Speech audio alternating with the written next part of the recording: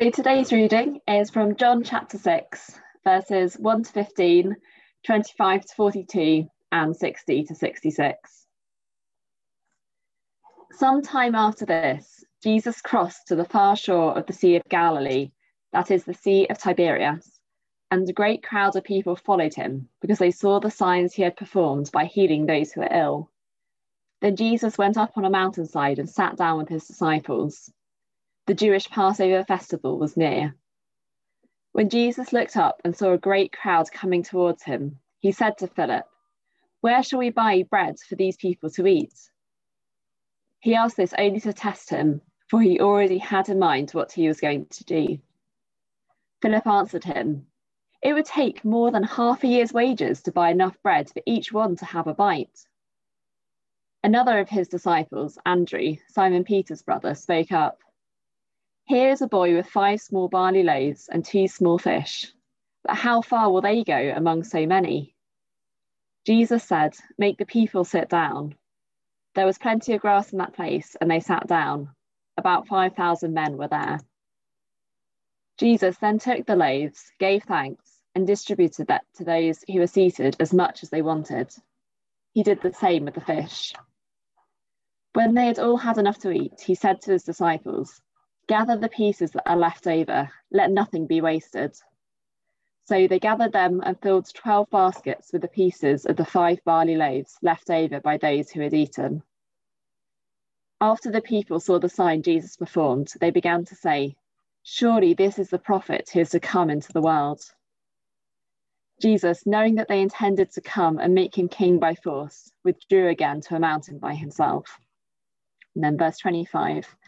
When they found him on the other side of the lake, they asked him, "Rabbi, when did you get here?" Jesus answered, "Very truly I tell you, you are looking for me not because you saw the signs I performed, but because you ate the loaves and had your fill.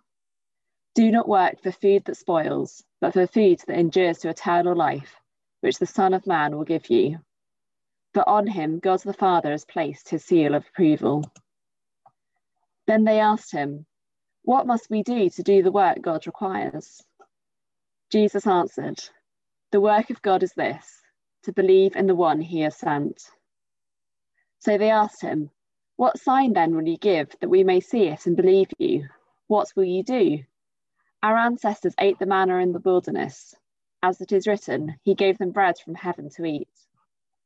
Jesus said to them, "Very truly I tell you, it is not Moses who has given you the bread from heaven, but it is my Father who gives you the true bread from heaven. For the bread of God is the bread that comes down from heaven and gives life to the world." "Sir," they said, "always give us this bread." Then Jesus declared, "I am the bread of life. Whoever comes to me will never go hungry, and whoever believes in me will never be thirsty. But as I told you, you have seen me, and still you do not believe. All those the Father gives me will come to me, and whoever comes to me I will never drive away. For I have come down from heaven, not to do my will, but to do the will of him who sent me. And this is the will of him who sent me, that I shall lose none of all those he has given me, but raise them up at the last day. For my Father's will is that everyone who looks to the Son and believes in him shall have eternal life, and I will raise them up at the last day." At this, the Jews there began to grumble about him because he said, "I am the bread that came down from heaven." They said, "Is this not Jesus, the son of Joseph, whose father and mother we know? How can he now say, 'I came down from heaven'?" And then verse 60. On hearing it, many of his disciples said, "This is a hard teaching. Who can accept it?" Aware that his disciples were grumbling about this, Jesus said to them, "Does this offend you? Then what if you see the Son of Man ascend to where he was before? The Spirit gives life, the flesh counts for nothing. The words I have spoken to you, they are full of the Spirit and life. Yet there are some of you who do not believe." For Jesus had known from the beginning which of them did not believe and who would betray him.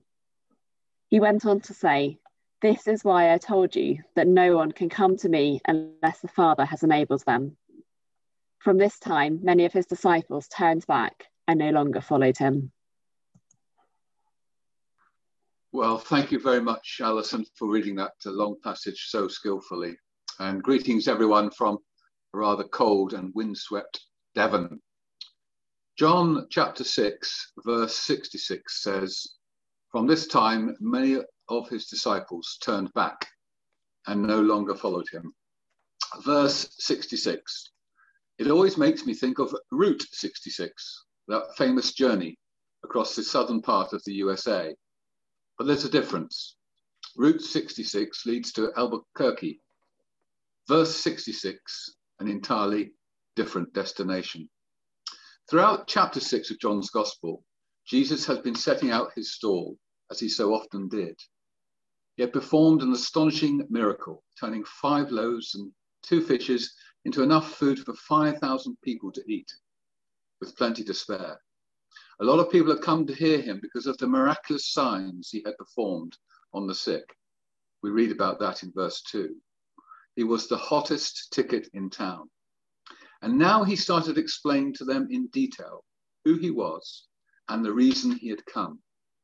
He'd come from heaven to do the will of the Father, which was to save from death all those who would believe in him.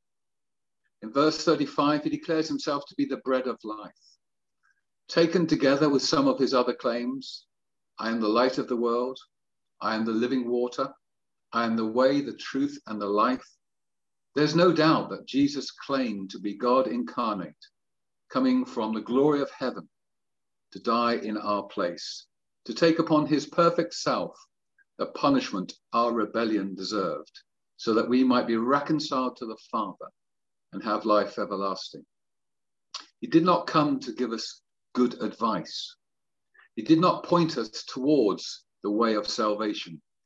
He was the way of salvation. Wow, big message, good news.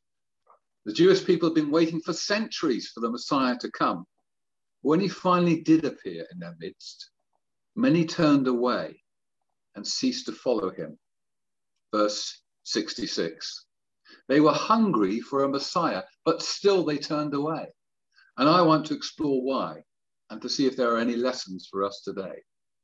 And I believe this chapter of John's Gospel teaches us that people turned away for 3 reasons. First, they had their own agenda. Second, they could not see the big picture. And third, the gospel message offended their religious ears. So let's look at this together. First of all, their own agenda. Look at verse 15. Jesus, knowing that they intended to come and make him king by force, withdrew again to a mountain by himself. In the end, the people with their own agenda did not even get close to him. They missed him by a mile. Now, we know a lot about agendas in the political sphere, don't we? Lots of corporate and personal agendas running beneath the surface at any one time. We think of the House of Cards, which bears a close resemblance to the way some politicians scheme and plot to further their own agenda. None on this call, obviously. I suppose the most infamous schemer in history is Machiavelli, who even when he died, people asked, I wonder what he meant by that. The Jewish people had been under the yoke of foreign powers for centuries, and the latest was the iron fist of Rome. Who can blame them for wanting a hero to arise, to shake off the oppression and lead them to liberation? But they weren't listening to what Jesus was saying. They saw the miracles, but missed the point of them. They were hungry, but for the wrong outcome. Their own agenda blinded them to the reasons Jesus had come, and he withdrew from them. They missed him by a mile. The second group could not see the bigger picture. Verse 42, is this not Jesus, the son of Joseph, whose father and mother we know? Someone was standing before them carrying out mighty healings and dramatic miracles, and they were confined by their own narrow mindset. This can't be the Messiah because we know his parents. He can't have come from heaven because his dad is a local carpenter. Now you might say they did not have the benefit of the gospel at that time. They didn't know about the virgin birth and the Christmas story.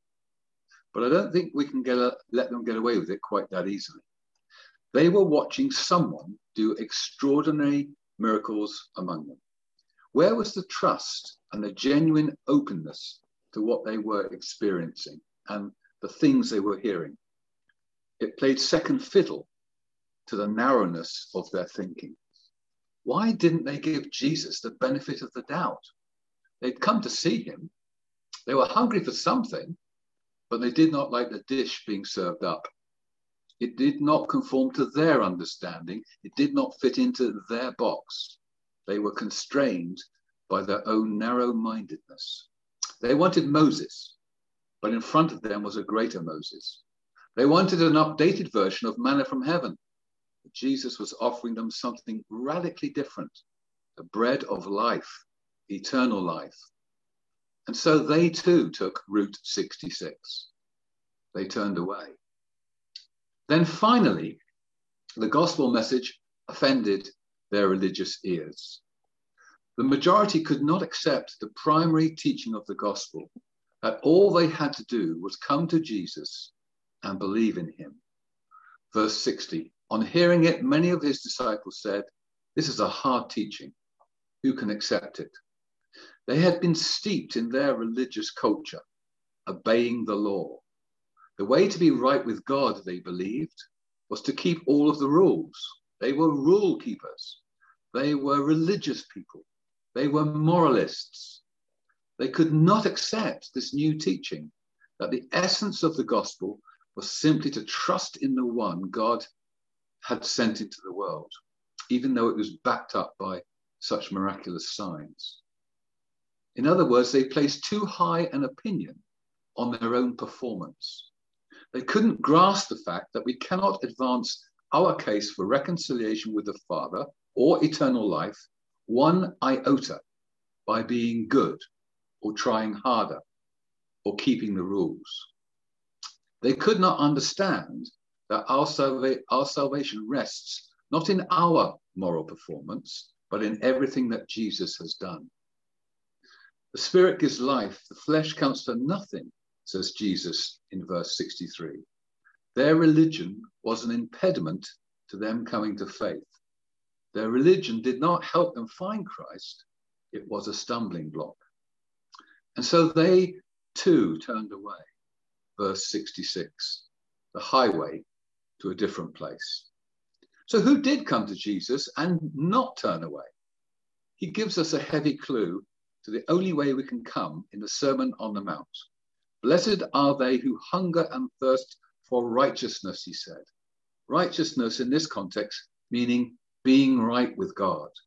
People who hunger and thirst to be right with God, they're the ones who place their trust in Jesus. They know they can't make it on their own. They cannot be their own savior by simply following the rules. They place their trust in the good news of Jesus. And that's why in New Testament times, so many poor and broken people responded positively to the gospel. They knew their lives were wretched.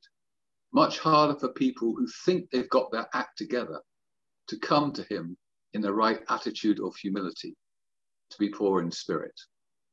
So, are there lessons in any of this from this historical account written 2,000 years ago for us?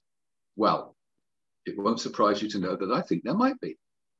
First, we cannot impose our own agenda on God.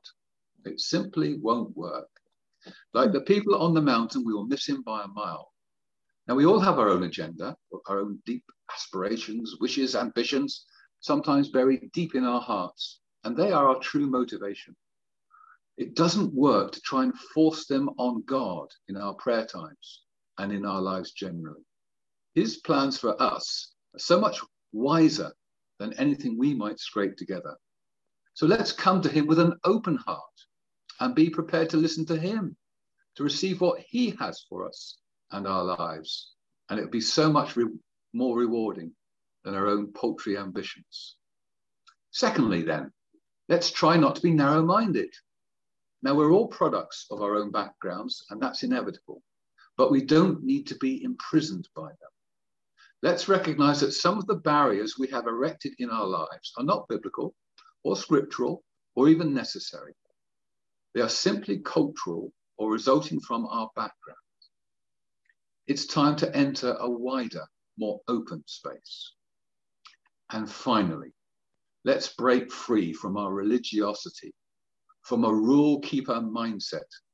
We won't find the freedom and joy in the gospel message if we imagine our salvation is at least in part dependent upon us obeying the rules, being good, going to church, attending these chapel services. We're not saved by keeping the rules. We're not even saved by our own niceness, but by his sacrifice. We are saved by believing in him. And of course, before Reverend Harris objects, of course, once we come to Christ, we start to be changed and do good works. But that is the effect of our salvation and not its cause.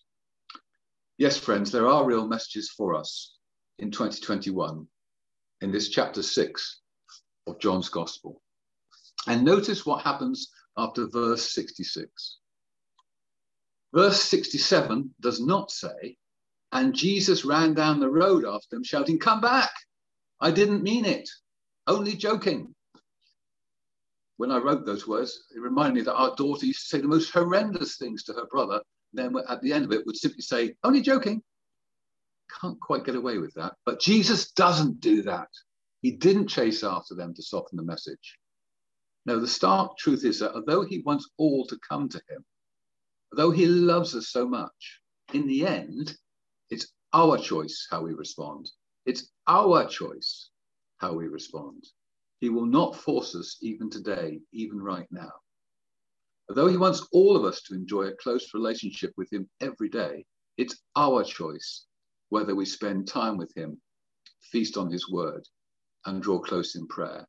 He will not come screaming down the road after us. On the other hand, whenever we turn to him or turn back to him, he is there with open arms, ready to welcome us, to forgive us, and accept us. He did not chase after those who took Route 66. Instead, he turned to his 12 apostles and asked if they wanted to abandon him too. And Peter answered for all of them, "Lord, to whom shall we go? You have the words of eternal life. We believe and know that you are the Holy One of God." May that be our response today. Amen.